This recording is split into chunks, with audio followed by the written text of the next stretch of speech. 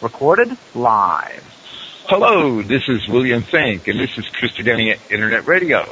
Today is Sunday, September 28th, 2014, and this is our third installment of Christogenea Europe with Sven Longshanks. Hi, Bill. It's Yahweh, and we thank you for listening. Hello, Sven. Hello, Bill. Yeah, I'm glad to be here again. It seems to be picking up quite well, these podcasts. I've had quite a lot of good feedback from it, people that have been enjoying listening to it. Most of them have been listening to the downloads, and hopefully we will eventually get my voice sorted out on the live broadcasts. I've got another microphone that I've ordered, but it could be a couple of weeks until it gets here. But hopefully it should sound a little better this week, and I'll try and speak a bit slower than I have done, so hopefully people will be able to understand what I'm saying. Well, I can make out what you're saying rather clearly, so hopefully that'll carry through to the streams. Today we're going to continue our theme on Christianity and morality, or the lack of Christianity and the lack of morality in Europe as it currently stands. I had an interesting comment from a good friend and Christogenea Forum member this afternoon. Just minutes before this program began, we were having a small chat, and he's a farmer, a professional farmer, and he told me that he spent 3 years driving around East Anglia, in Britain, of course, at harvest time, and never saw a church service at an old church. Now, he goes to Britain for several months out of the year to oversee harvests, and he never saw a church service at an old church. He said that he saw some weddings and some funerals, but never a church service, even though most villages have churches of their own. And they're just relics, as he said, they're just relics of a bygone age. And that's the condition that Europe's in. Now we understand from recent European history that the Christian churches have not really upheld the interests of the European people. That there's no doubt that there's a deeper reason, perhaps, for the apostasy than merely Europeans becoming dissatisfied with Christianity. Perhaps Europeans actually became dissatisfied with the organized churches, and their Christian faith suffers for the lack of doctrinally sound organized churches. So there's more underlying the problem than what appears on the surface. Today we're going to begin with a story which depicts the lengths to which people at one time had gone in order to uphold morality in their nation. Now, this particular story dates to about 1100 to 1150 BC, roughly. And it's a story from the Bible, from Judges chapters 19 and 20. We won't present the entire story, but we will present enough of it in order to demonstrate our point. And for that, Sven is going to read from, I believe, the King James Version. Yeah, King James Version. Would you like me to start now, Bill? Yes, be my guest. Okay, chapter 19, verse 1. And it came to pass in those days, when there was no king in Israel, that there was a certain Levite sojourning on the side of Mount Ephraim, who took to him a concubine out of Bethlehem, Judah. And his concubine played the whore against him, and went away from him unto her father's house to Bethlehem, Judah, and was there 4 whole months. And her husband arose, and went after her, to speak friendly unto her, and to bring her again, having his servant with him, and a couple of asses. And she brought him into her father's house. And when the father of the damsel saw him, he rejoiced to meet him. And his father-in-law, the damsel's father, retained him, and he abode with him 3 days. So they did eat and drink and lodged there. And it came to pass on the 4th day, when they arose early in the morning, that he rose up to depart. And the damsel's father said unto his son-in-law, Comfort thine heart with a morsel of bread, and afterwards go your way. And they sat down, and did eat and drink, both of them together. For the damsel's father had said unto the man, Be content, I pray thee, and tarry all night, and let thine heart be merry. And when the man rose up to depart, his father-in-law urged him again. Therefore he lodged there again. And he arose early in the morning, on the 5th day, to depart. And the damsel's father said, Comfort thine heart, I pray thee. And they tarried until afternoon, and they did eat, both of them. And when the man rose up to depart, he and his concubine, and his servant, his father-in-law, the damsel's father, said unto him, Behold, now the day draweth towards evening. I pray you, tarry all night. Behold, the day groweth to an end. Lodge here, that thine heart may be merry, and tomorrow get you early on your way, that thou mayest go home. But the man would not tarry that night, but he rose up and departed, and came over against Jebus, which is Jerusalem. And there were with him 2 asses saddled, his concubine also was with him. And when they were by Jebus, the day was far spent, and the servant said unto his master, Come, I pray thee, and let us turn into this city of the Jebusites, and lodge in it. And his master said unto him, We will not turn aside hither into the city of a stranger, that is not of the children of Israel. We will pass over to Gibeah.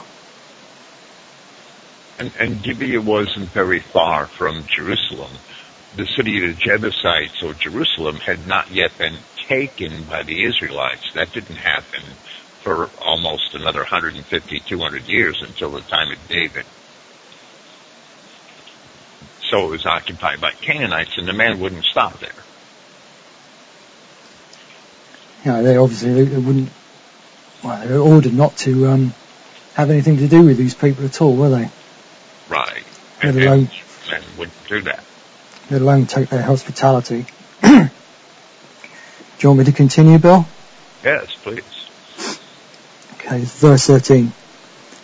And he said unto his servant, Come and let us draw near to one of these places to lodge all night, in Gibeah or in Ramah. And they passed on and went their way. And the sun went down upon them when they were by Gibeah, which belongeth to Benjamin. And they turned aside thither to go in and to lodge in Gibeah. And when he went in, he sat down in a street of the city, for there was no man that took them into his house to lodging. And behold, there came an old man from his work out of the field at even, which was also of Mount Ephraim. And he sojourned in Gibeah, but the men of the place were Benjaminites. And when he had lifted up his eyes, he saw a wayfaring man in the street of the city. And the old man said, Whither goest thou, and whence comest thou? And he said unto him, We are passing from Bethlehem, Judah, toward the side of Mount Ephraim. From thence am I, and I went to Bethlehem, Judah, but I am now going to the house of the Lord, and there is no man that receiveth me to house. Now this, at this time the house of the Lord was in Shiloh in Ephraim, and Gibeah being northwest of Jerusalem and Ephraim being northwest of Benjamin, we see the progression in a man's travels. That's not important. What's really important is that, and the house of the Lord refers to the tabernacle, which was built in the wilderness and held the Ark of the Covenant and where the sacrifices were made until the time that the temple was built. What's important is the hospitality here that one would give a man of their fellow race, one of their fellow kindred. When you came into a strange town and you had been on a road, you could stop at the inn, or perhaps if you couldn't afford the inn, or if there was no inn, then it should be customary for a local person from the town to offer to put you up. And that's only the hospitality that we should show people of our own race. Of course, today we have interstate highways and public transportation and a lot of things that have basically neutralized a lot of the need for this hospitality. But we should still show it when we see our fellows, our kindred, our racial kind in need of comfort, in need of lodging, in need of a meal. And that's what this man is offering, this stranger. Yeah, that's a way that we can all help each other out, really. I mean, I've helped a few people out, a few colleagues, I would say, to describe them, people online that are doing the same thing as we are and advocating for the white race, and they've had things to do that have been near the area where I live, and I've put them up. And, you know, if I was to be going elsewhere in the country, I would hope that somebody else would put me up rather than paying for a hotel. You know, I think we should be, this is one of the ways we can support each other. Well, once upon a time, when we saw people of our own kind, we could basically expect them to have the same moral values that we have.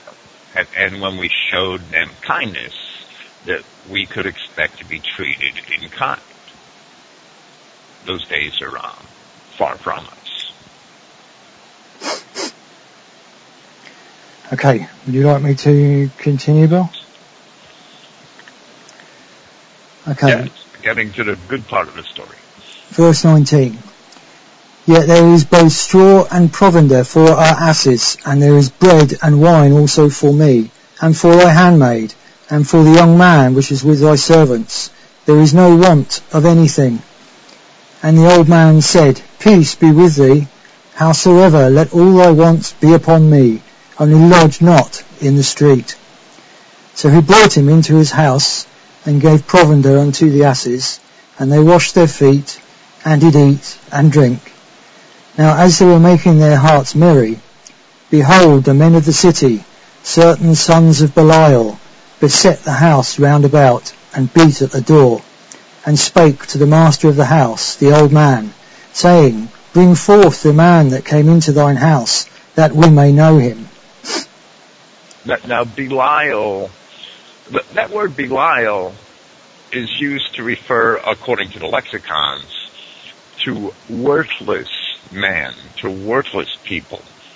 But the word Belial means worthless because it comes from a Hebrew word which means mixed.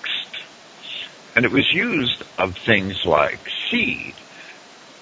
Because of the biblical commandment not to sow your field with diverse seeds, when seed became contaminated by mixing two different kinds of seed together, and nobody was going to sit there and part one type from the other by hand, and there's no other way to sort them, well, that seed was considered worthless.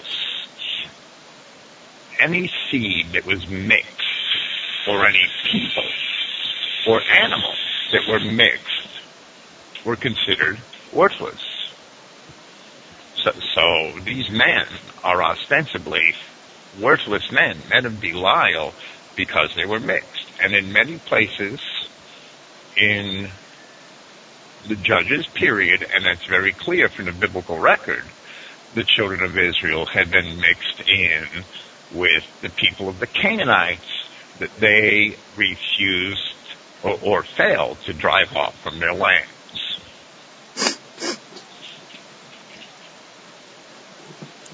So that's why these are men of Belial. Okay. Shall I continue? Yes, please. Verse 23. And the man, the master of the house, went out unto them, and said unto them, Nay, my brethren, nay, I pray you, do not so wickedly, seeing that this man is come into mine house. Do not this folly.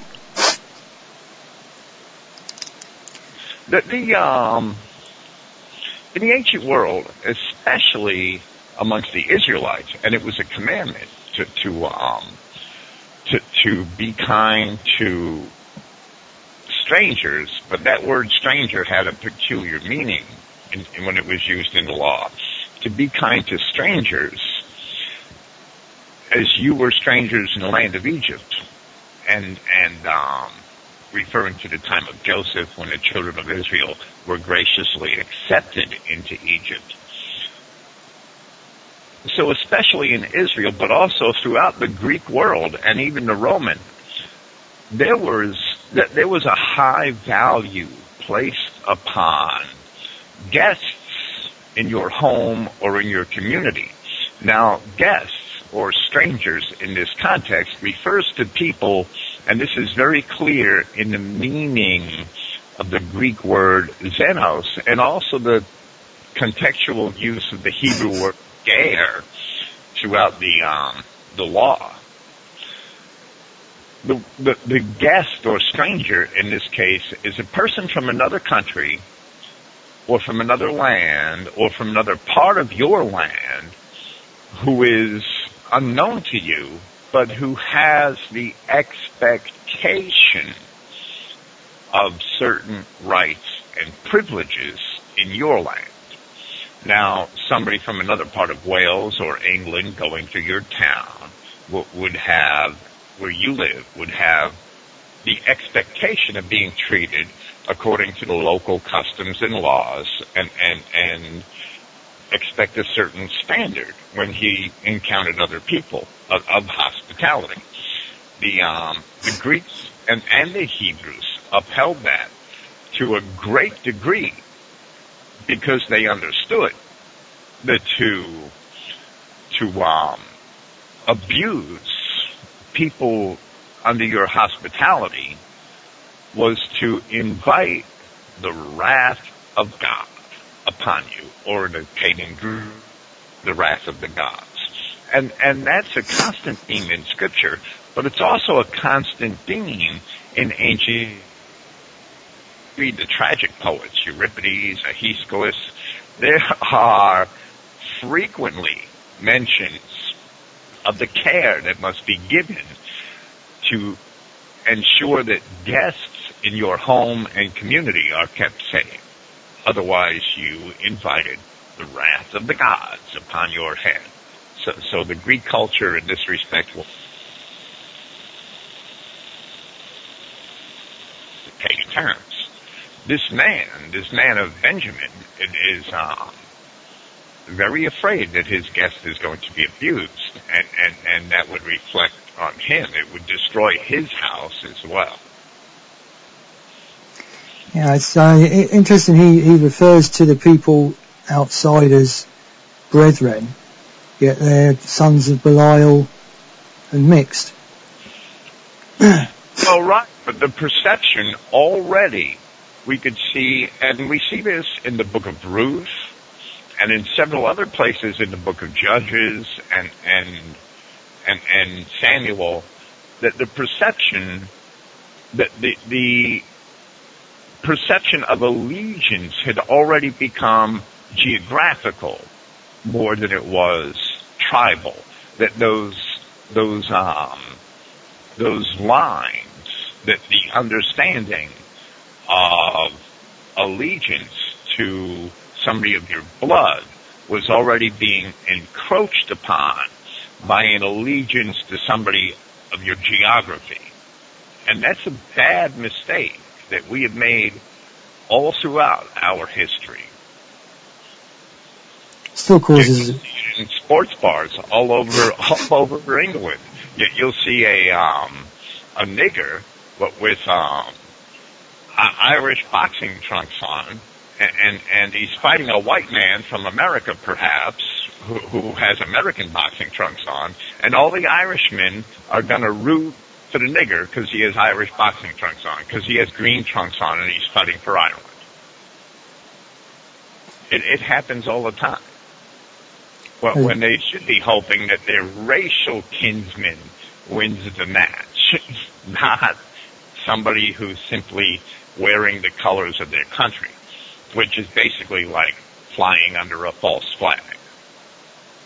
And it causes so much confusion, doesn't it? It's like when people say European, and they mean the white man, but we were all over the world before in the past, and we lived out in the Middle East. So what do you say, how do you describe us when we were out in the Middle East? You can't say we were Europeans, but we're called Europeans now just because we live in Europe. It causes a lot of confusion, I think, that the geographic names being mixed up with the ethnic names.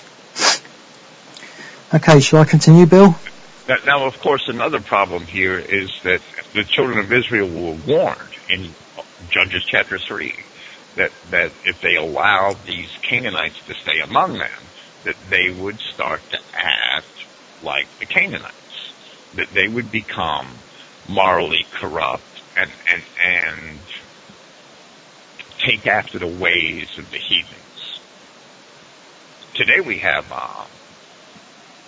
how many countless Uyghurs in our society because they've been exposed to Negro culture and they've started to imitate the Negro. It's all over Europe and America. We get dragged down to their level in everything. And even worse than that, we actually try and emulate them. It's not so much being dragged down to their level, but our people deliberately wish to be like them, and policies are put in place to make us more like them. There was just something released today or yesterday to do with sex education in Britain, and their model for the way that a man will behave is the way that the Pakistani rapists have behaved in Rotherham.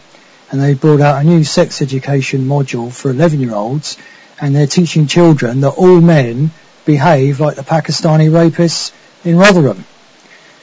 Just because there's one ethnic group that behaves like that, they're now saying that all ethnic groups behave like that. So they're saying that the white man behaves like that. So everything goes to the lowest common denominator, and they affect us. And with the traitors that are running our governments, they're expecting us to behave like them, and the information that they're putting out encourages us to behave like them. And white men have invited that upon themselves by not standing up for morality in their nation, as we will see in this story. Yeah. Now these men are basically that they're about to lose their own lives if they don't satisfy, in some way, satiate the lusts of this crowd of men outside their house, which accounts for their next portion of the story. Okay, verse 25. But the men would not hearken to him. 24, unless I'm mistaken. I'm sorry. 24, sorry. Verse 24. Behold, here is my daughter, a maiden, and his concubine. Them I will bring out now, and humble ye them, and do with them what seemeth good unto you. but unto this man do not so vile a thing. But the men would not hearken to him. So the man took his concubine, and brought her forth unto them. And they knew her, and abused her all the night until the morning. And when the day began to spring, they let her go. Then came the woman in the dawning of the day, and fell down at the door of the man's house, where her lord was, till it was light. And her lord rose up in the morning, and opened the doors of the house, and went out to go his way. And behold, the woman, his concubine, was fallen down at the door of the house, and her hands were upon the threshold. And he said unto her, Up, and let us be going. But none answered. Then the man took her up upon an ass, and the man rose up, and gat him unto his place. So this woman was basically raped to death. I'm sorry, go on. Verse 29. And when he was coming to his house, he took a knife, and laid hold on his concubine, and divided her, together with her bones, into 12 pieces, and sent her into all the coasts of Israel. And it was so, that all that saw it said, There is no such deed done nor seen from the day that the children of Israel came up out of the land of Egypt unto this day. Consider of it, take advice, and speak your minds. Now, from the text of the story itself,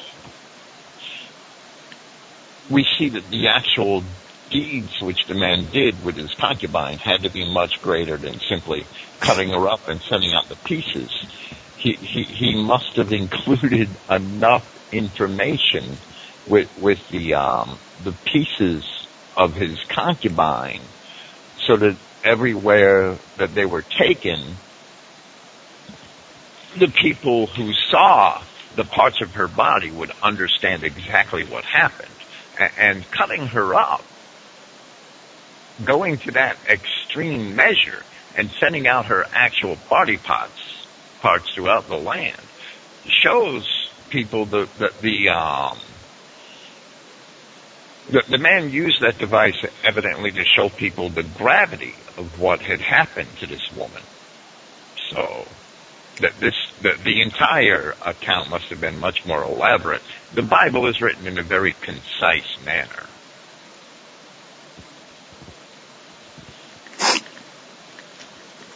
Chapter 20. Okay. Chapter 20, verse 1.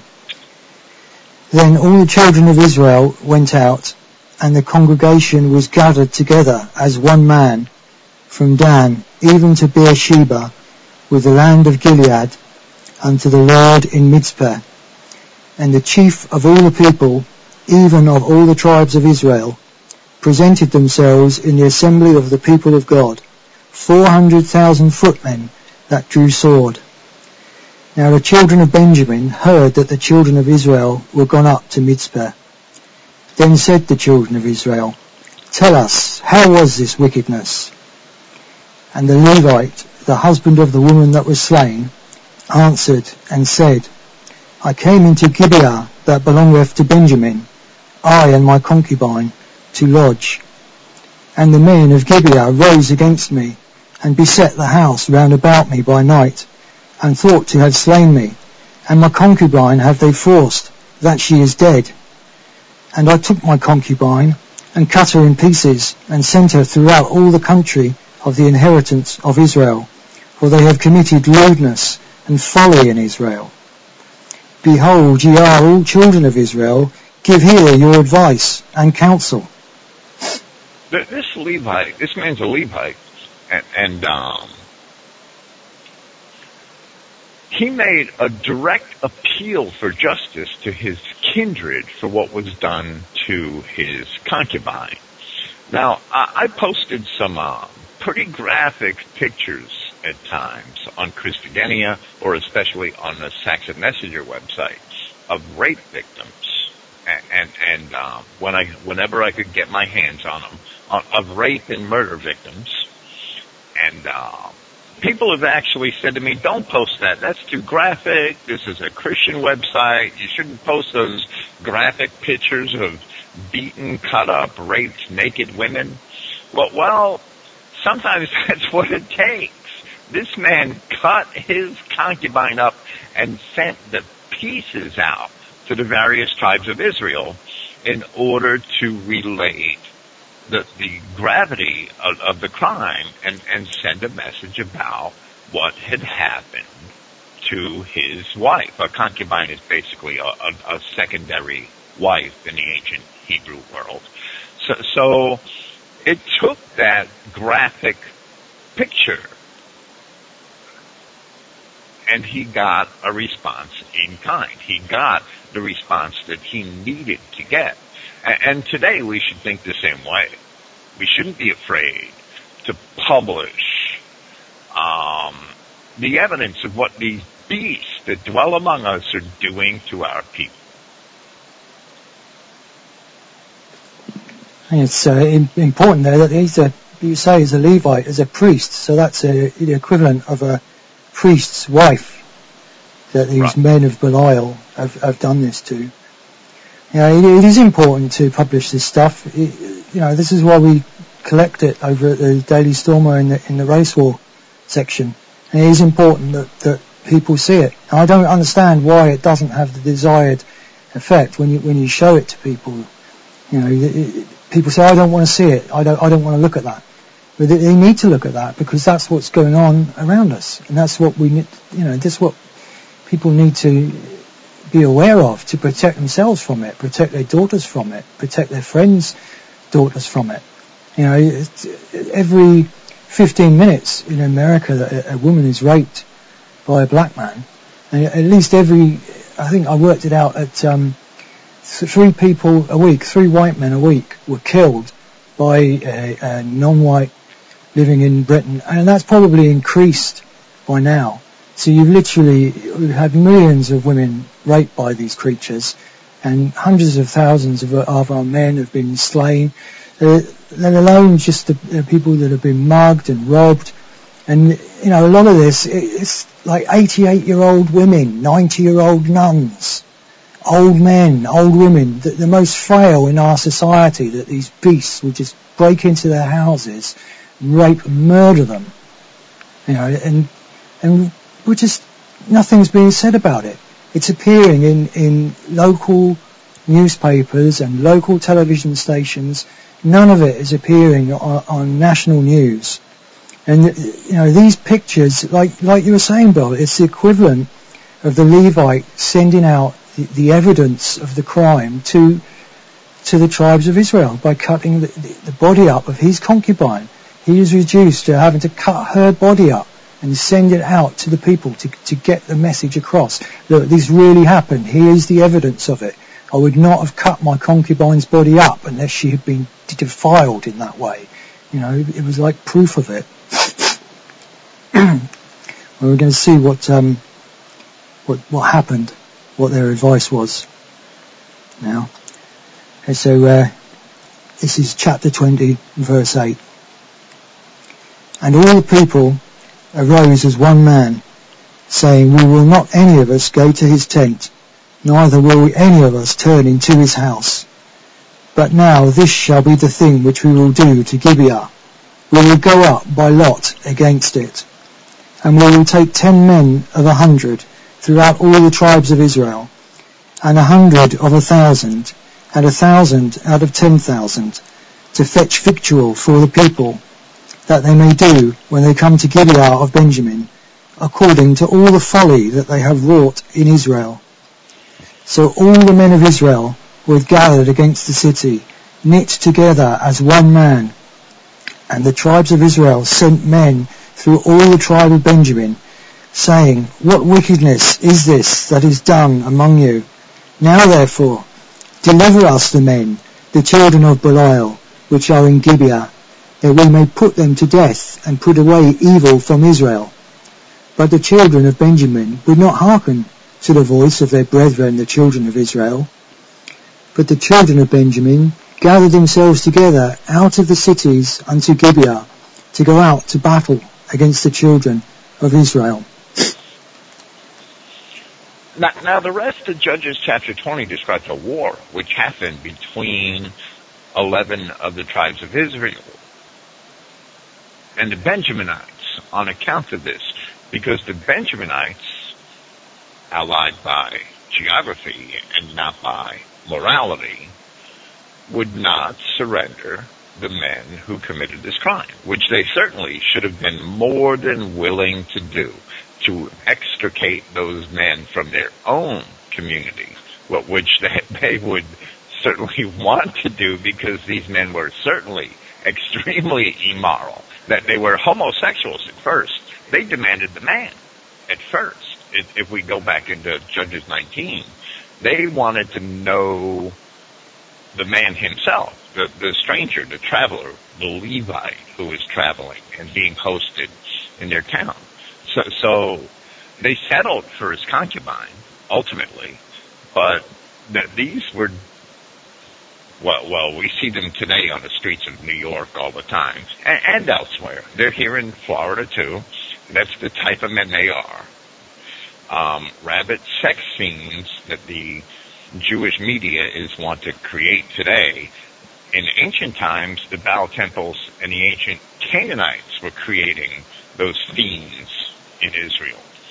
The people that we now know as Jews. They bring Sodom and Gomorrah wherever they go. They create Sodom and Gomorrah all over again. The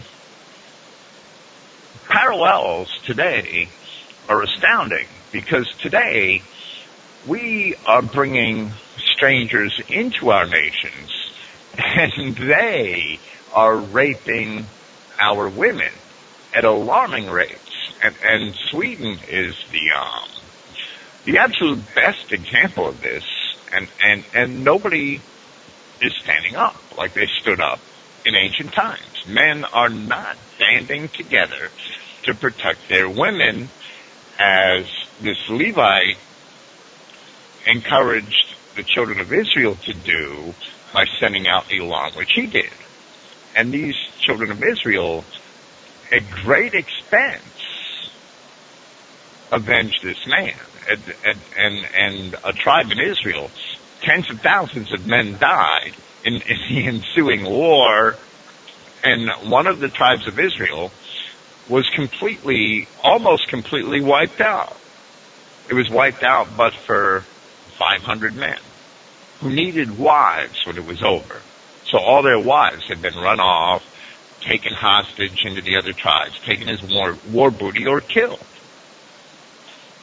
And that's the extreme that these men went to uphold morality in their nation, that they were willing to die in order to do so. Today, we have local authorities who basically go through the motions when these same crimes are committed, and really don't care. I have a report I'll discuss a little later, I hope, if we get to it, from 2009, and it says that in Sweden, less than 13% of the rape cases reported in 2007, less than 13% of them resulted in legal proceedings. So the local authorities basically ignored over 87% of the rape cases in Sweden in 2007. There was no justice. There was nobody to turn to. And nobody in Sweden stood up for justice, evidently, because the women in Sweden are still being raped at even higher rates today than 2007. And we don't read a whole lot about things being done to stop the problem. They've actually banned people from speaking out against immigration in Sweden now. You're not allowed to criticise immigration, and you're not allowed to mention race. You're not allowed to say that there is any difference between the races. You're not allowed to come out with a description for another race. There was recently I'm not sure if it was the Prime Minister or the head of one of the parties was grovelling and apologising for saying the word gypsy, because they're no longer allowed to say the word gypsy. So they're literally trying to take away the means of actually speaking out about this. If you think that way back then, this was just one woman who was defiled like this, and all the tribes worked together as one to avenge her honour. And you think how many, well, it's got to be millions of white women around the world that have had this done to them, and nothing's been done about it, nothing at all. And if you think of just what it must have taken to brainwash us into not acting how we should do. It's a really serious attack that we've had on our way of thinking. And if we'd kept with our Christian morals, then there's no way that this could have happened. There's no way that this could have happened. Could have been allowed to happen. But you've now got the churches that are saying that it's a sin to be racist and to look out for the interests of your race. And you've got a church that's saying that we should be allowing sodomites to be priests, and in some cases they're actually agitating to allow sodomites to call what they do marriage and have some kind of celebration in a church. Which, well, sodomy is the satanic inversion of the creative act, the sacrament of marriage. So sodomy is like the equivalent of a black mass, but it's like a black mass version of the creative act. And they're actually now trying to call it marriage, and the majority of people are going along with this because the churches have been infiltrated and taken over, and the heads of the churches, whether they know what they're doing or not, they are completely deluded. They are the people that have been sent a strong delusion by God. We've got to be living in the end times, because there are no churches left. There are no establishment churches left. I'm of a firm conviction that the only people that are actually following true doctrine are people that are following Christian identity doctrine. Well, an awakening has to come sooner or later, because people have to understand that call to come out of Babylon when it comes. People have to understand the call outlined in the prophecy of Micah to arise and thresh, O daughter of Zion, when they hear that call to come out of the Sodom and Gomorrah, which the international global community has which has been imported to every one of our nations, has created, and that is Mystery Babylon. I'm going to read from an article to illustrate some things. That quote I just read about 13% of the rape cases in Sweden being resulting in legal proceedings, meaning that 87% of them are ignored. That was from 2007. I'm going to read from LiveLeak, and this information is corroborated in many places on the internet.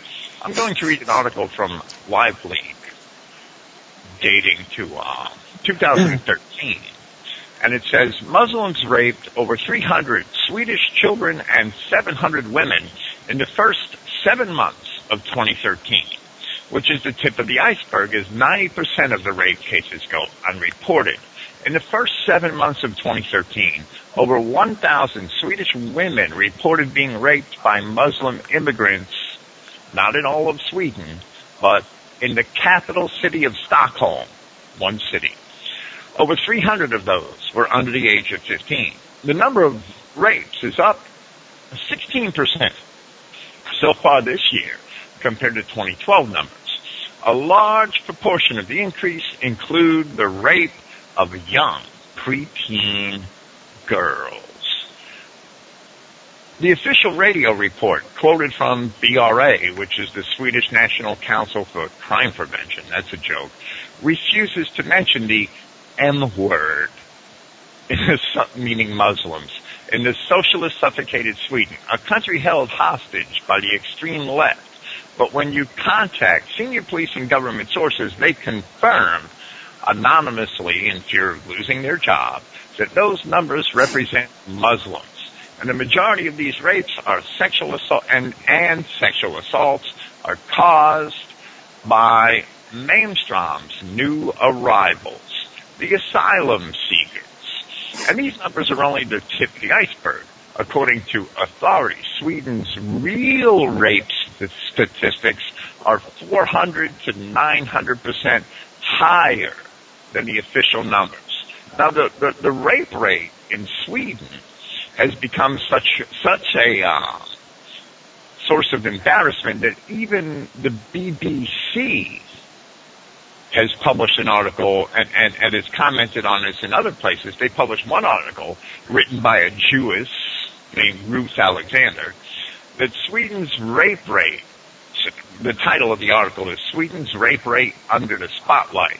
But that article attempted, even though many other sources say that even in Sweden only a small fraction of the rapes are actually reported, the BBC News attempted to state that the rape rate in Sweden is so high because of much more efficient reporting. And that's just misinformation, and it's basically just a lie. I have some statistics, and we can compare Sweden to many other places. It mostly compares to third world countries. But Sweden in 2003 only had 2,235 cases of raped women reported. And in 2007, when that Amnesty International article was published, it was 4,749. And in 2010, it was 5,960. And the rape rate in Sweden goes up more quickly than the number of Muslim immigrants as a percentage of the population are imported. But the only variable in Sweden over all these years is the percentage of Muslims in the country. And it's importing hundreds of thousands of Muslims in some years. The population had a 500,000, when the birth rates are down in all European countries to practically zero population growth or negative population growth, Sweden's population grew by 500,000, and that represents over 20% of its population from 2004 to 2010, and that 500,000 represents immigrants over that same time period. And 80% of those immigrants are coming from Arab countries in some cases, and some figures give me a lower rate of perhaps 65%, where 35% come from other places in the EU. And they're rough figures based on what I read this morning, but they could be verified in many places on the internet. Sweden is taking in vast numbers of Muslims, Muslim Arabs, and Negroes from the Middle East and Northern Africa. And the rape rate is the rape of white Swedish women and children. It is growing even faster than the immigration than the pace of immigration. It's incredible.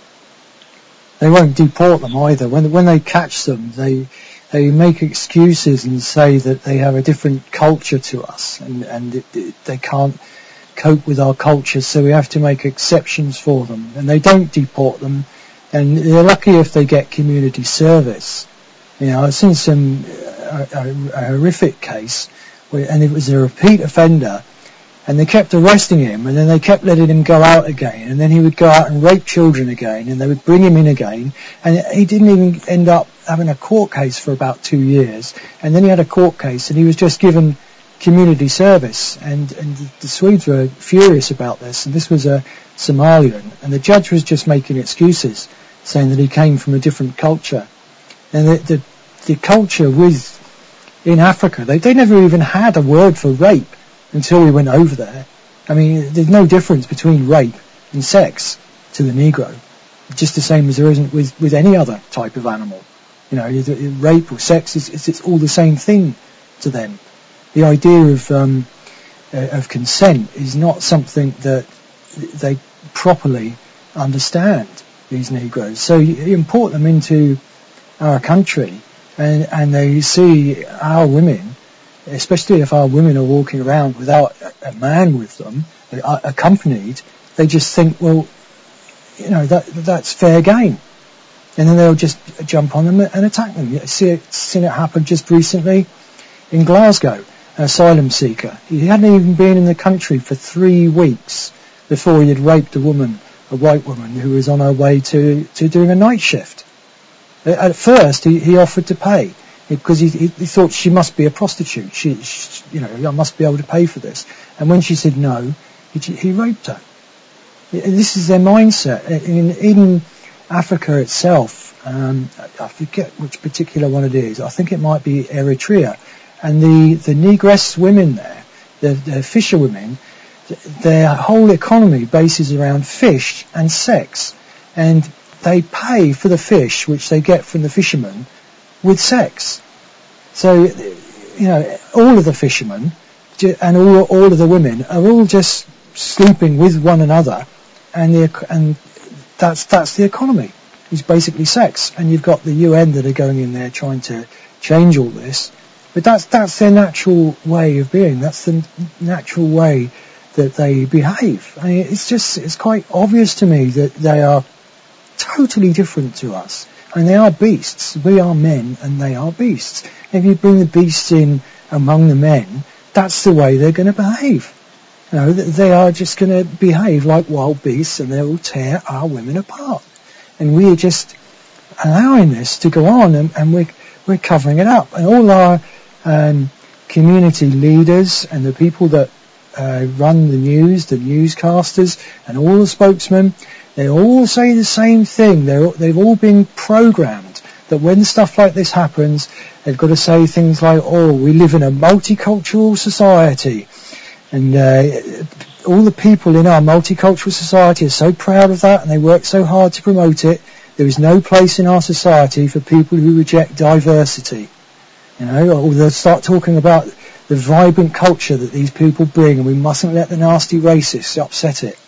Now, all these people have been sent on these diversity courses, and they get sent on 1 or 2 day courses where they get taught that this is what they must say, this is how they must respond in these cases, and they brainwash them, the same as with the white privilege conference that they have in America, and they brainwash these people, and they make them out to feel that they're terrible oppressors, and they've terribly oppressed the blacks and the non-whites, and that they owe these people, and that we should allow them to come into our countries because of the dreadful way that we have treated them.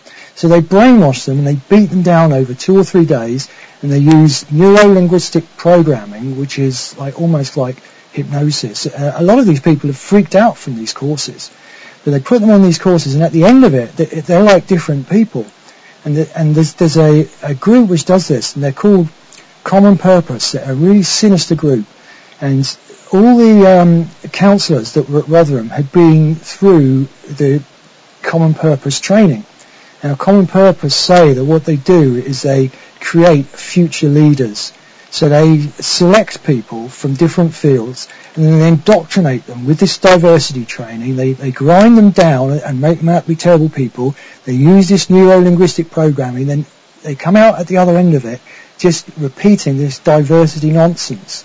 And that's why whenever you see these spokesmen on the television, whenever anything like this happens, or you see them in the newspapers, they're all saying exactly the same thing, because they've all been programmed to say this. I can spot it all the time. I mean, that's why we end up using words like enriching and vibrant, to describe these people when they do these crimes, because that's what these people are saying. And the reason why they're saying it is because they've all been programmed to say it.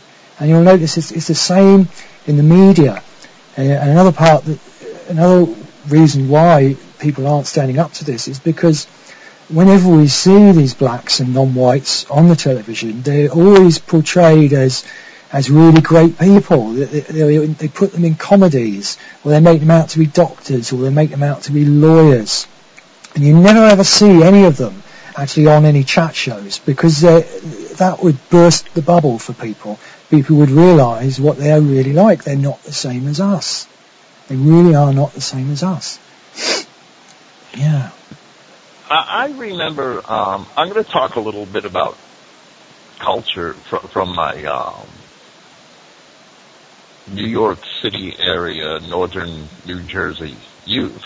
I wasn't born until 1960, but I remember quite a few things from my youth, and my father had always brought me around to the taverns, and I had a good dose of society before I was 8 years old. The 1960s, I still remember people that had the attitude that you did not talk to a female. You did not talk to a woman unless, especially a young woman, you could talk to an older woman, of course, a matron or a widow. You did not talk to a young woman or to a girl unless you had been introduced to her by a male member of her family. You didn't talk to her. It was almost taboo to talk to her. And at one time it was taboo to talk to young women, to just approach them on the street and speak to them, unless you had been properly introduced to them. In the 1960s, it was still considered dangerous for women to walk the streets alone at night, and improper. And women, for the most part, did not walk the streets alone at night when I was a child. In the taverns, there was a separate entrance at the back of the taverns, and that entrance had a sign above it, and it said, "Ladies' entrance." Women did not enter the taverns through the front doors, and they did not sit at the bar. Taverns that had a ladies' entrance usually had tables in the back room where couples could sit. But you didn't bring your wife or your girlfriend to sit at the bar, because that was considered highly improper and made her a target for advances from the men at the bar.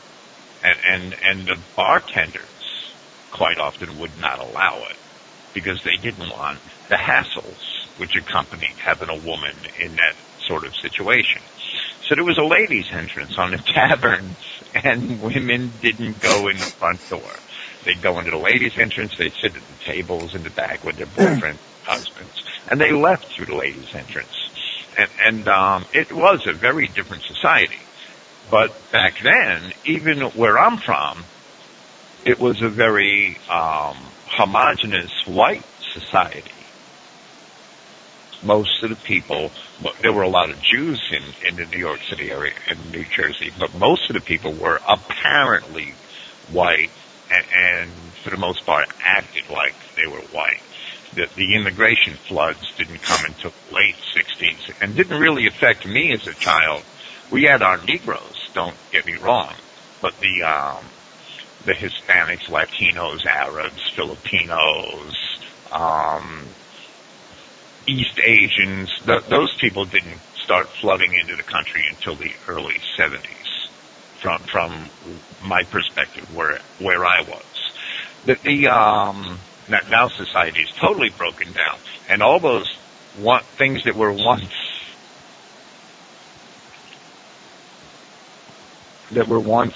taboo are now out the window.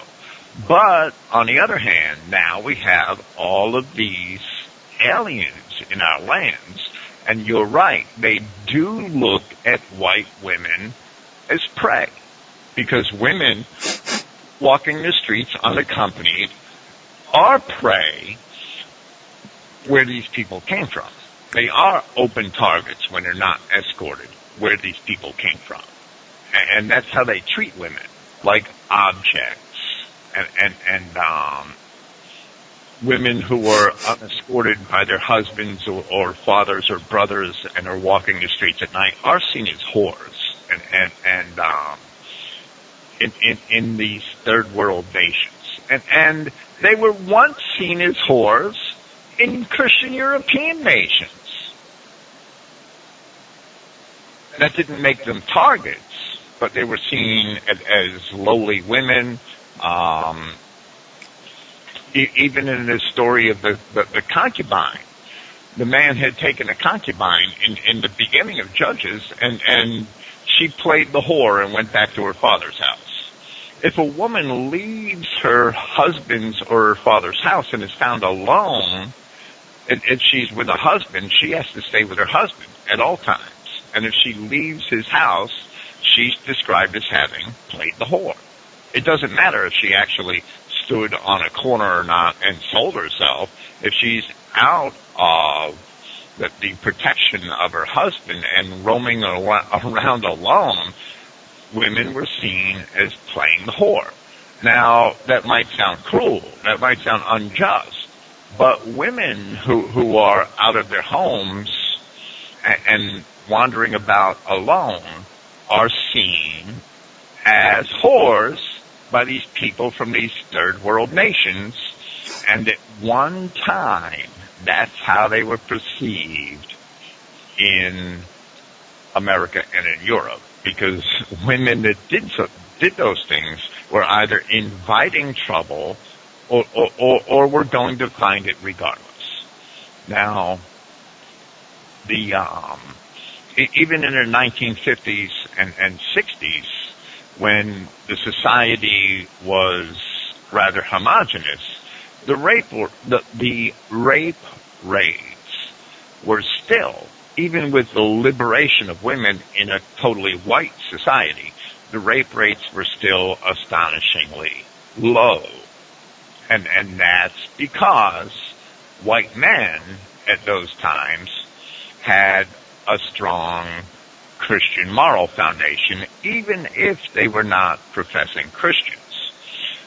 The way I see Sweden is that the bureaucracy and the police infrastructure especially is not accustomed to the ways of these animals that are flooding nations, who do prey on women, and especially white women.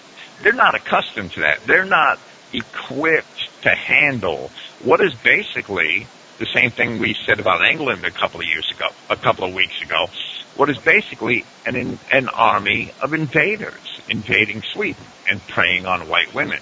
They're accustomed to a homogeneous white society where crime is extremely low comparatively, and the entire criminal justice atmosphere in that sort of environment can operate at a very relaxed pace. So they're still at that relaxed pace, and they're not equipped to handle an invading army of aliens who see the white society as prey, especially because they understand that they're not going to be punished. When only 13% of rape cases are even considered for criminal legal proceedings, 2007 in Sweden, that was the case according to Amnesty International, then what's the risk? Go out and rape yourself a few women. Go get yourself some white women and rape them, because you're not going to be punished. If the wolf's not going to be shot, he's going to continue to devour the sheep. There's no way around that. And there's no moral foundation in Sweden, and men are not standing up for the women. They're just not doing it. And they should be. They should be guarding their women closely in such an environment, and not persuading or allowing or encouraging them to go out at night alone. They should be strongly discouraging it. Not because men should should dominate their women, and indeed they should, scripturally, but only out of common sense. If it was only seen as common sense, because at one time it was common sense for women to stay under the protection of their fathers and their brothers and their husbands. It was not only a biblical commandment, it was plain common sense, because women would be victims if they chose not to do that, or they would be prostitutes, one or the other. So this is the predicament that we're in.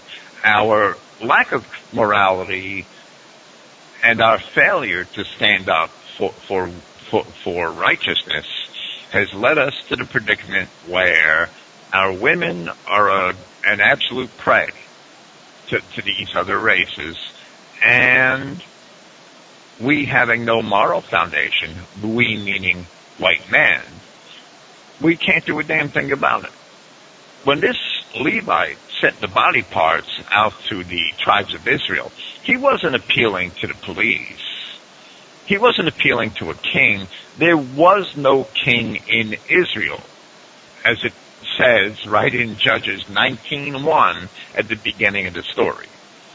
So there was no predominant authority except for the moral authority which guided the spirits of the people at that time. And they, the people, made the decision that they were going to stand up for morality and were not going to allow such things to happen to women in their country. This is why women always needed a husband, and this is the harm that feminism has done. It's always very important that women found themselves a husband. That was, what they were. That was their aim in their life, was to get themselves a good husband. If they got to 25 or 30 and they weren't married, there was something wrong, and they were looked down on, and they were protected by their husbands. But nowadays, with the state and with the police, they expect to be protected by the police. They expect to be protected by the state. If they end up getting pregnant, they expect the state to look after them rather than the husband looking after them. It's like the state itself has pushed men out of the way and put itself in their place, and the state can't be there all the time to protect them. The natural way of being is a husband and a wife, and the husband protects and provides for the wife, and the wife defers to the husband, knowing that the husband defers to God's law. And that's the way things should be. But because it's not like that, and because we've allowed these other creatures into our lands, it's just left our women wide open to be abused like this. And there was one other thing I just wanted to bring up, Bill. I mean, it's so clear that that's the way these creatures behave, is because the way their women have to be covered from head to toe in black. So you can't see them. You can't even see their hands sometimes. You can't see any flesh whatsoever, in case it arouses one of them and causes one of them to jump on them and rape them. That's the way they are.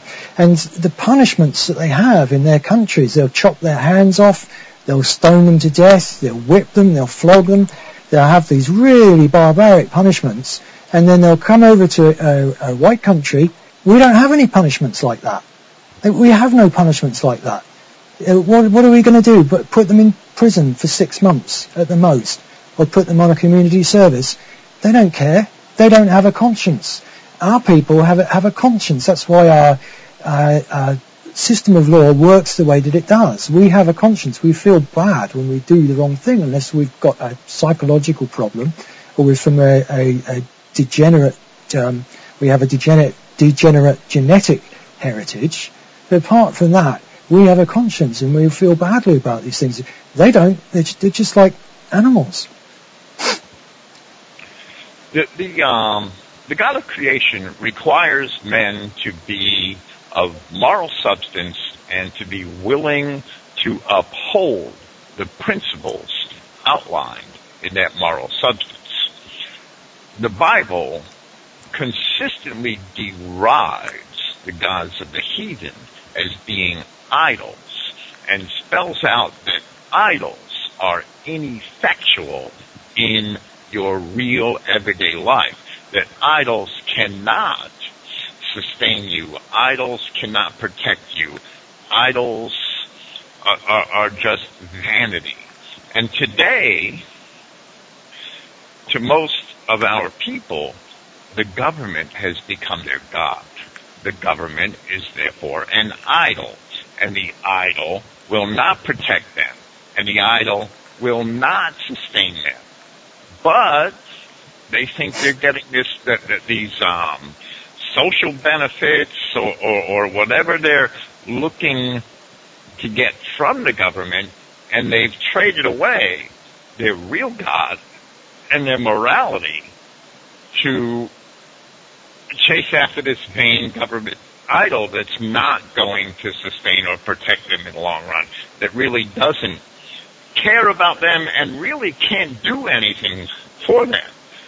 So that's today's government worship is the same thing as ancient idolatry. There's no difference. It's a lot more sophisticated looking, and it can be justified, but it's still idolatry. And until the common people find, once again, that moral substance and are willing to defend it,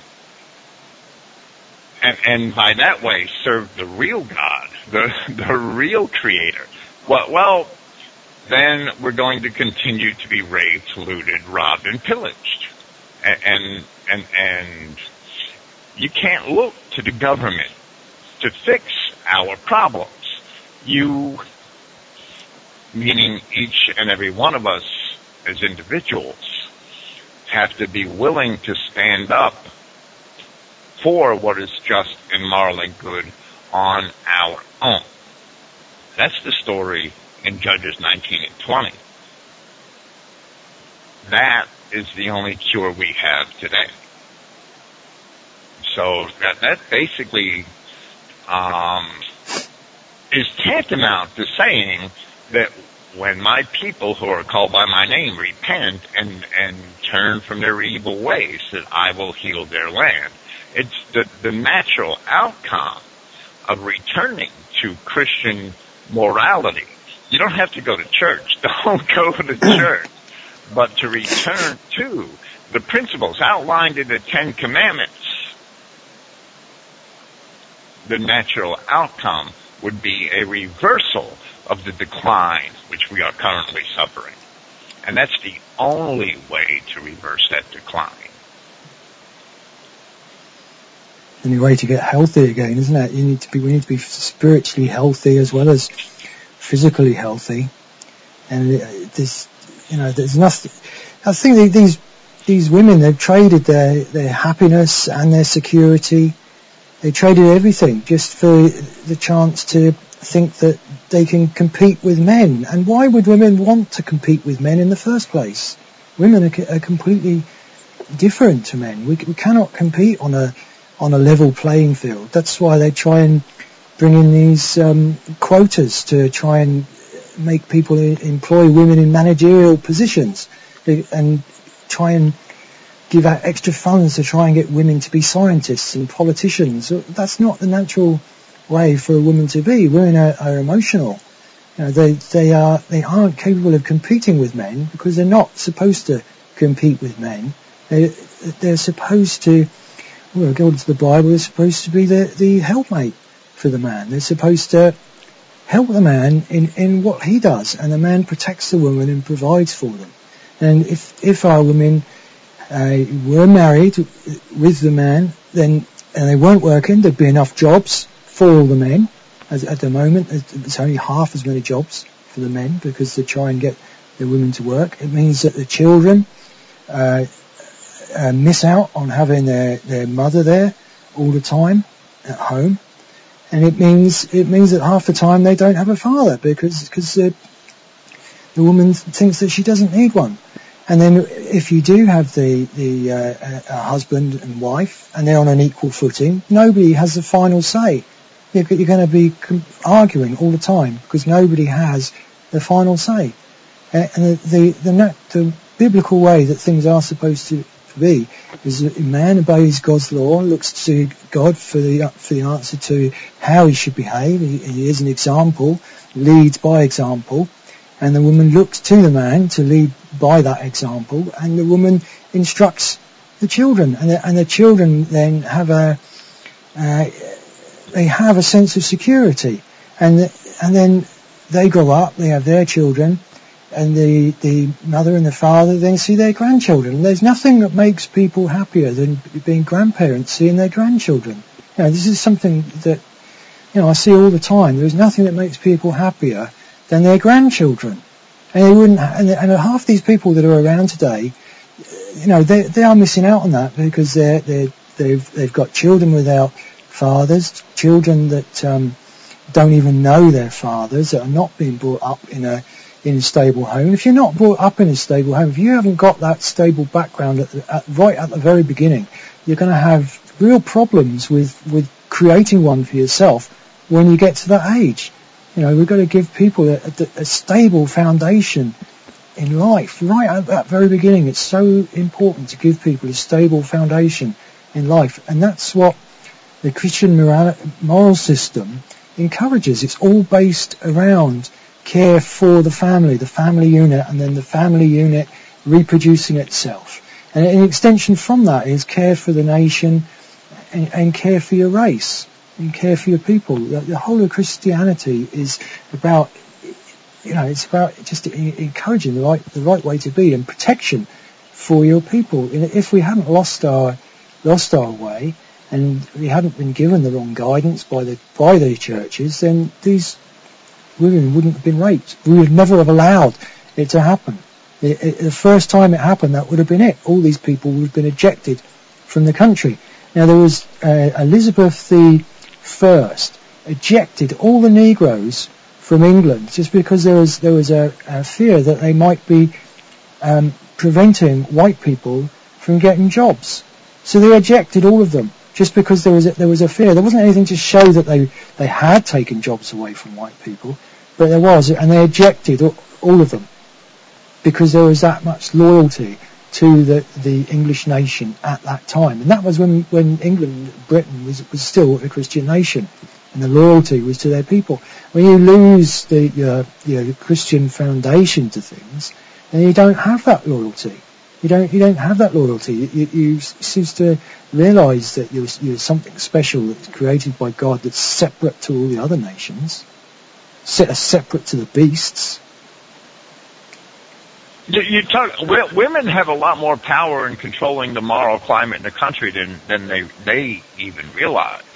But that takes continence on the part of women also. And I'm not relieving men of any responsibility for the position that we're in. Believe me, men don't understand that if they think they deserve a virginal wife, that they should leave women alone until they themselves are married.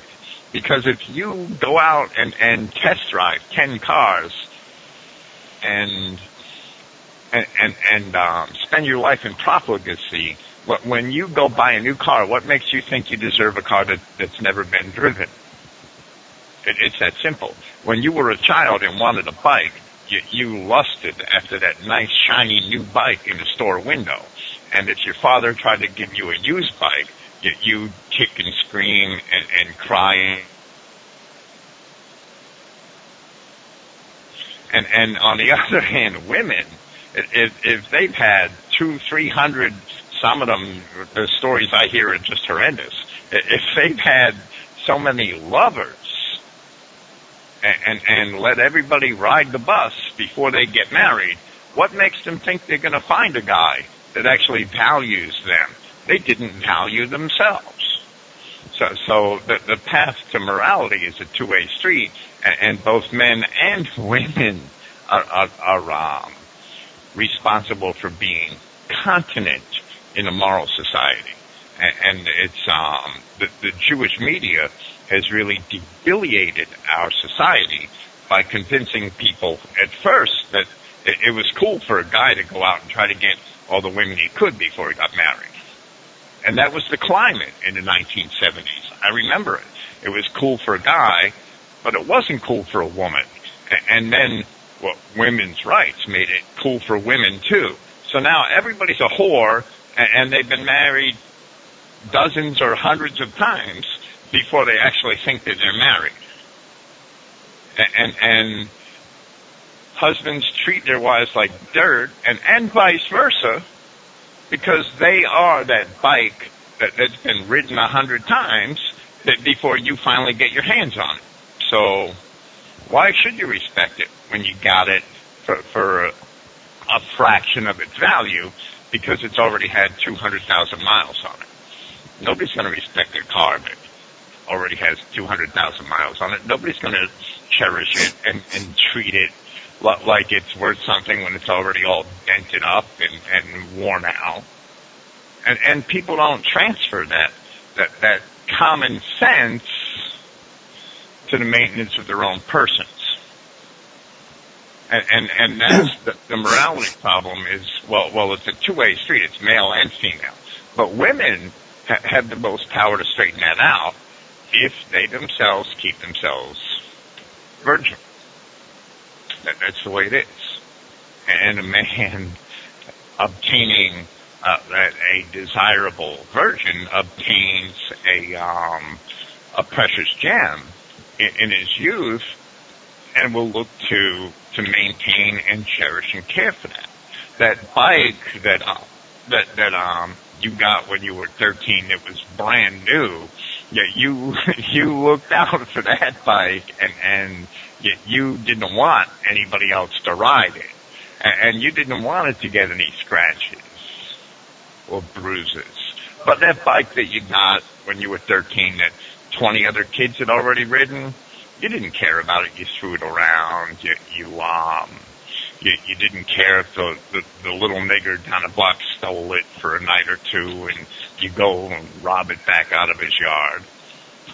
So it's the same thing as in male and female relations. So people cherish things that are private and personal and theirs, and people despise things that are common, profane, and shared by everybody. That's the way it is. That's the way we're made. And people should transfer the way they think about bikes and cars and things like that to the way they think about their own bodies. And we'd be better off. But we now have a society where the devil has convinced us that we could go put 200,000 miles on our asses and still convince some man or some woman that our asses are valuable, and it's just not the case. Just because you don't see the mileage doesn't mean that it has an effect.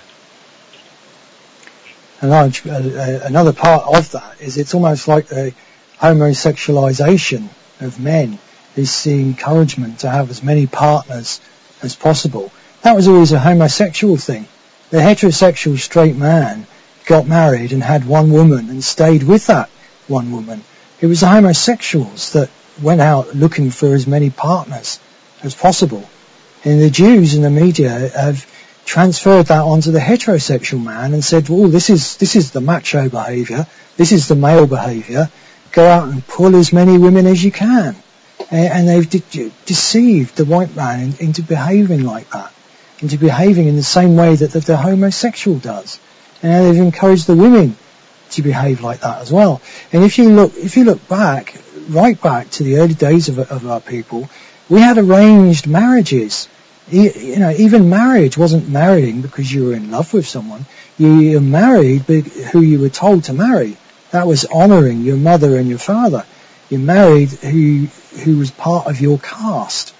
And people who married for lust, which is what we would say today, married for love, were looked down on.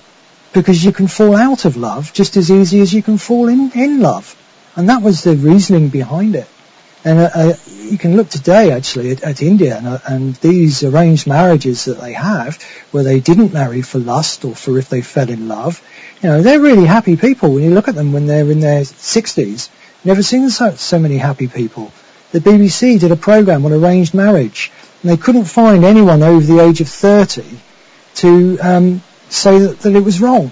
They could only find young people that had only been married for the first 10 years. All the people that had been married for longer than 10 years, that had an arranged marriage, they were all delightfully happy, and they couldn't see anything wrong with it. And that's the way we used to be. If you look in the Old Testament, Joseph or Isaac had an arranged marriage. Abraham sent his servant off to go and find him a wife from his own people. So we had arranged marriages years back, and people that married for lust or love were looked down upon. We were coming all the way from that to people just swapping sexual partners as if they were a homosexual, and then not being able to hold down a marriage, not being there for their children. Even if they want to be there for their children, they can't make the marriage last because they've had so many partners beforehand. And that's the sorry state of affairs that we've come down to after throwing away our Christian morality. Because 50, 60 years ago, it was never like that. And people can say, oh, well, you want to have lots of partners if you want to have lots of children. But they don't have lots of children. We were having 6 to 10 children in some families 50 or 60 years ago. When we had this Christian morality, that was when we had huge families with loads of children, which is what we need now, lots of white children. But if you look at today with our lax morality and our multi-partners that we don't have so many children. Even the people that are married don't have so many children. It's not so good having lots of white kids that have only got a single mother, because they're only getting half the education, half the love and half the security that they need to produce decent, upstanding white adults, which we need on our side.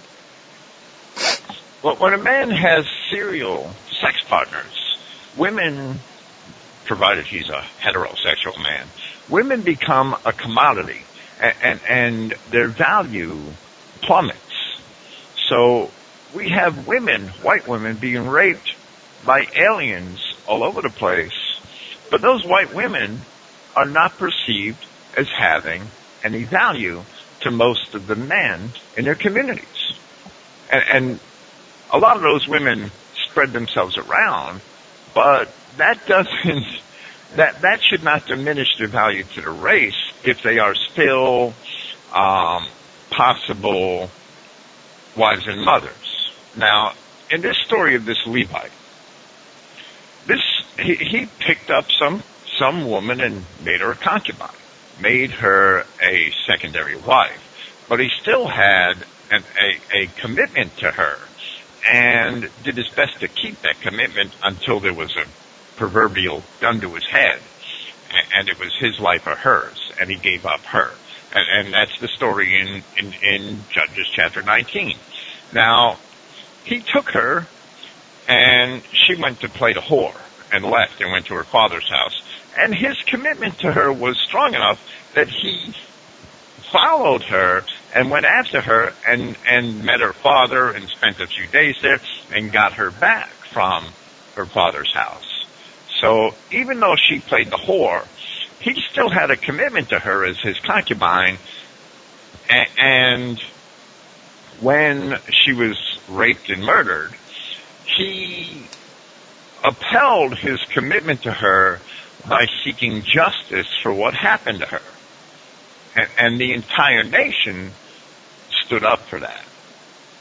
So even though what we've, a lot of us have had a shady past, those who are moral among us should seek to defend us regardless. And these rapes in Sweden, and we picked on Sweden tonight because it's it's where the problem is the largest, and the ability the white population to stand up for it appears to be the smallest, and that might be changing, we hope. We have indications that I really didn't plan on talking about today, but the interest in Sweden in far-right websites and neo-Nazi websites and things like that seems to be skyrocketing. So there seems to be, if the numbers are right that I'm reading, it seems to be that maybe some Swedish males are waking up in significant numbers. That's what we would hope. That's besides the point. Until we return to an understanding of our basic and traditional Christian morality, we're going to be powerless to defend ourselves. This neo-paganism doesn't do it. Neo-paganism has no moral foundation that's written in stone, and I'm referring to the Ten Commandments. And it had no ability in the ancient world. These ancient pagans, they did not stand up for their fellow man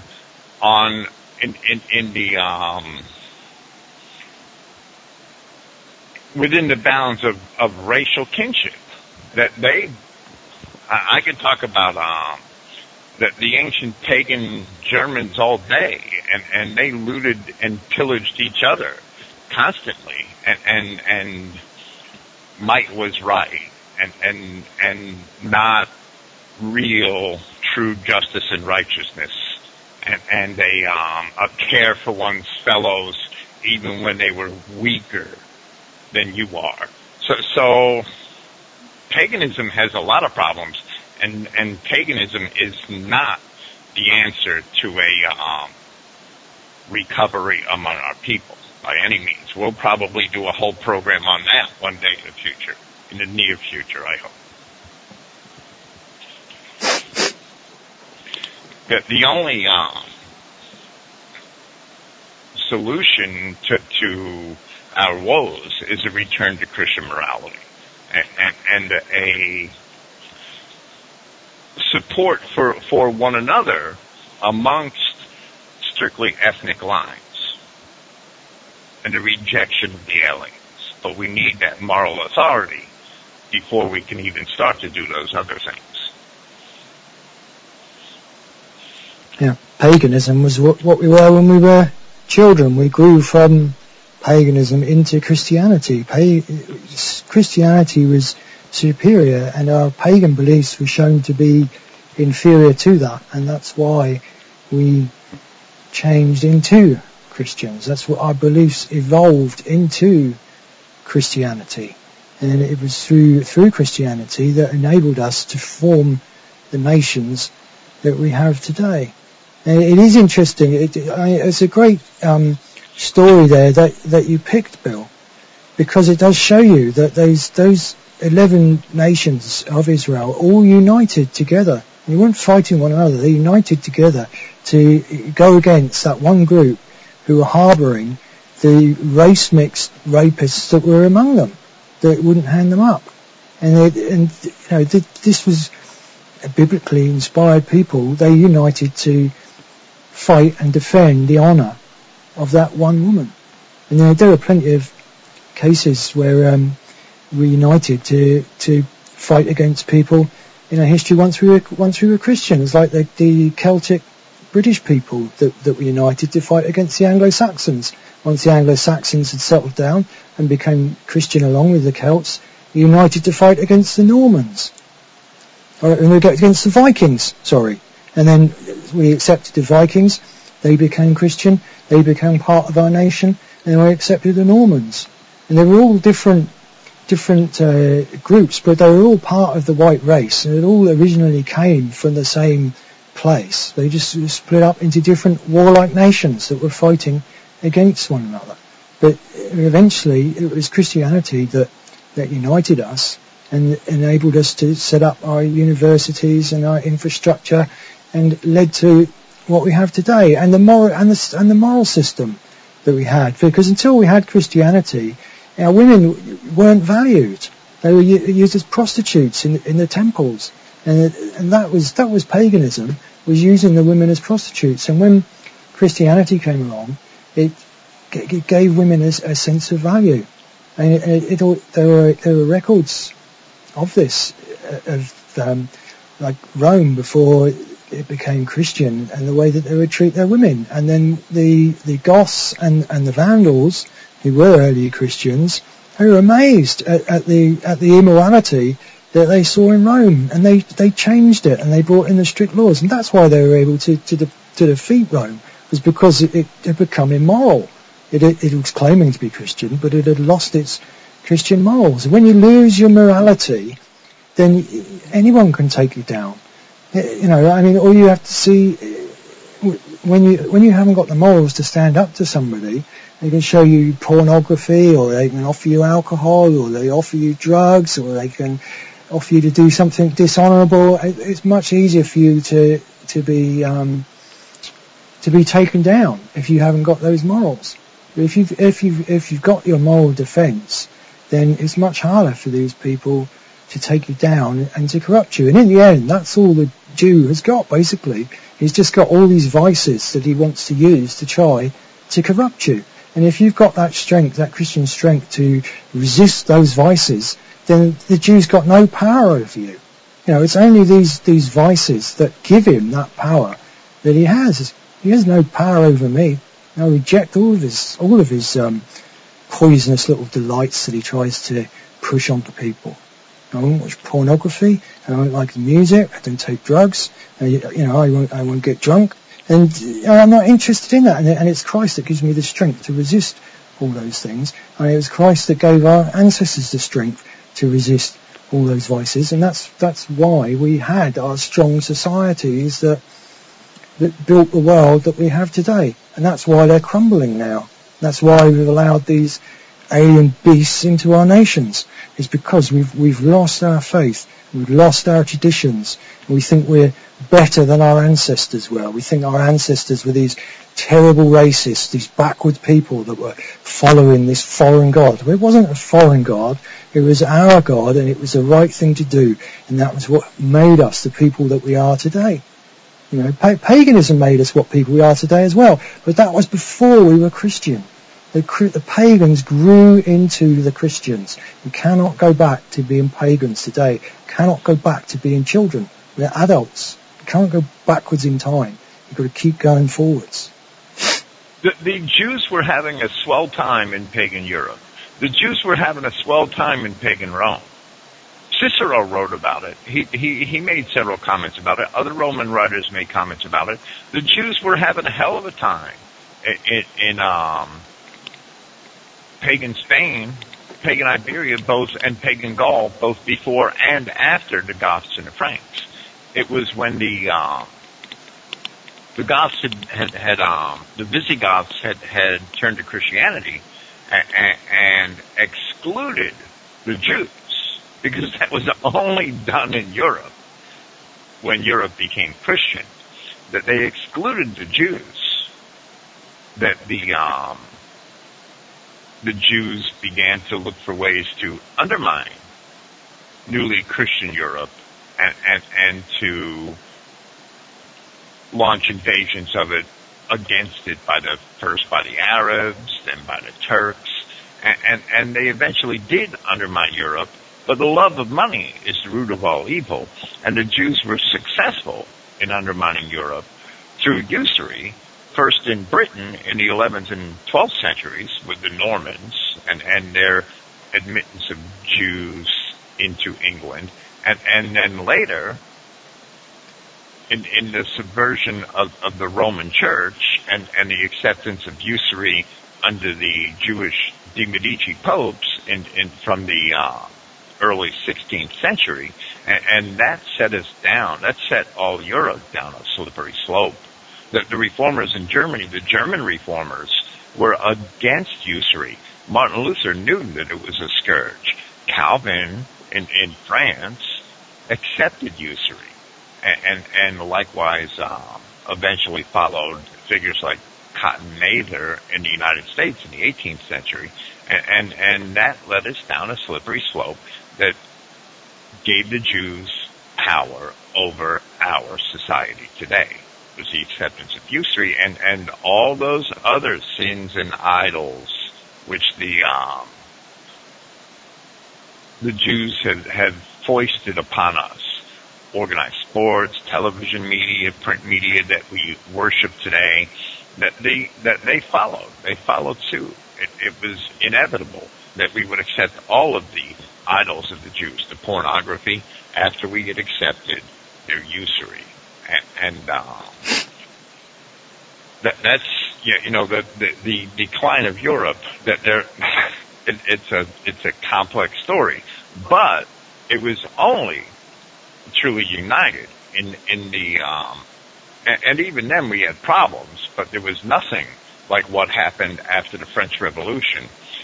Once the Jews had gotten full control and the feudal system was broken down through the secret societies and through usury, and the Jews had gotten basically full control of our society through the central banking system by the late 18th and early 19th centuries, and we're able to do the things that they've done to us today with the American Civil War and the World Wars and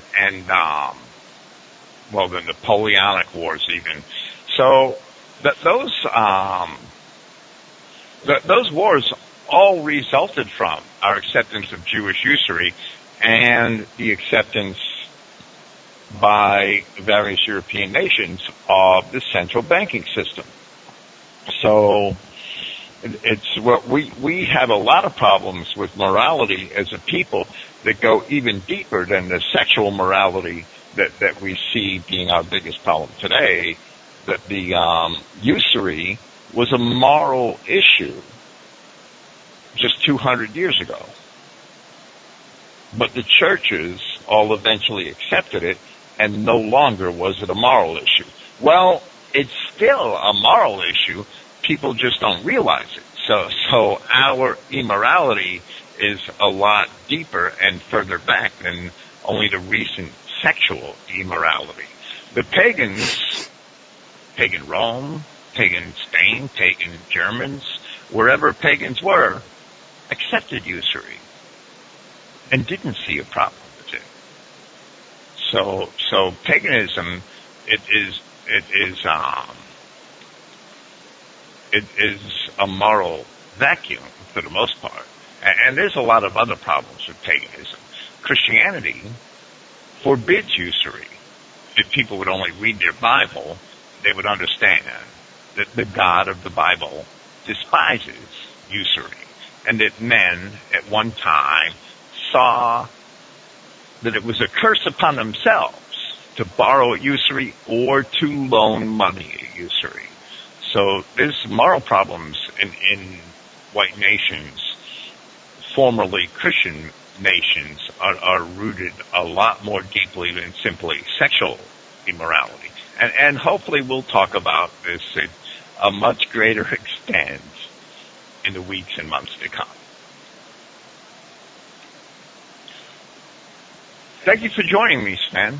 And I believe we should probably be here again on October 12th. Yes, thanks, Bill. I've enjoyed tonight. I hope people have enjoyed listening too. Thank you. Praise Yahweh, the God of Israel. We will be here October 12th with our next installment of Christogenea Europe.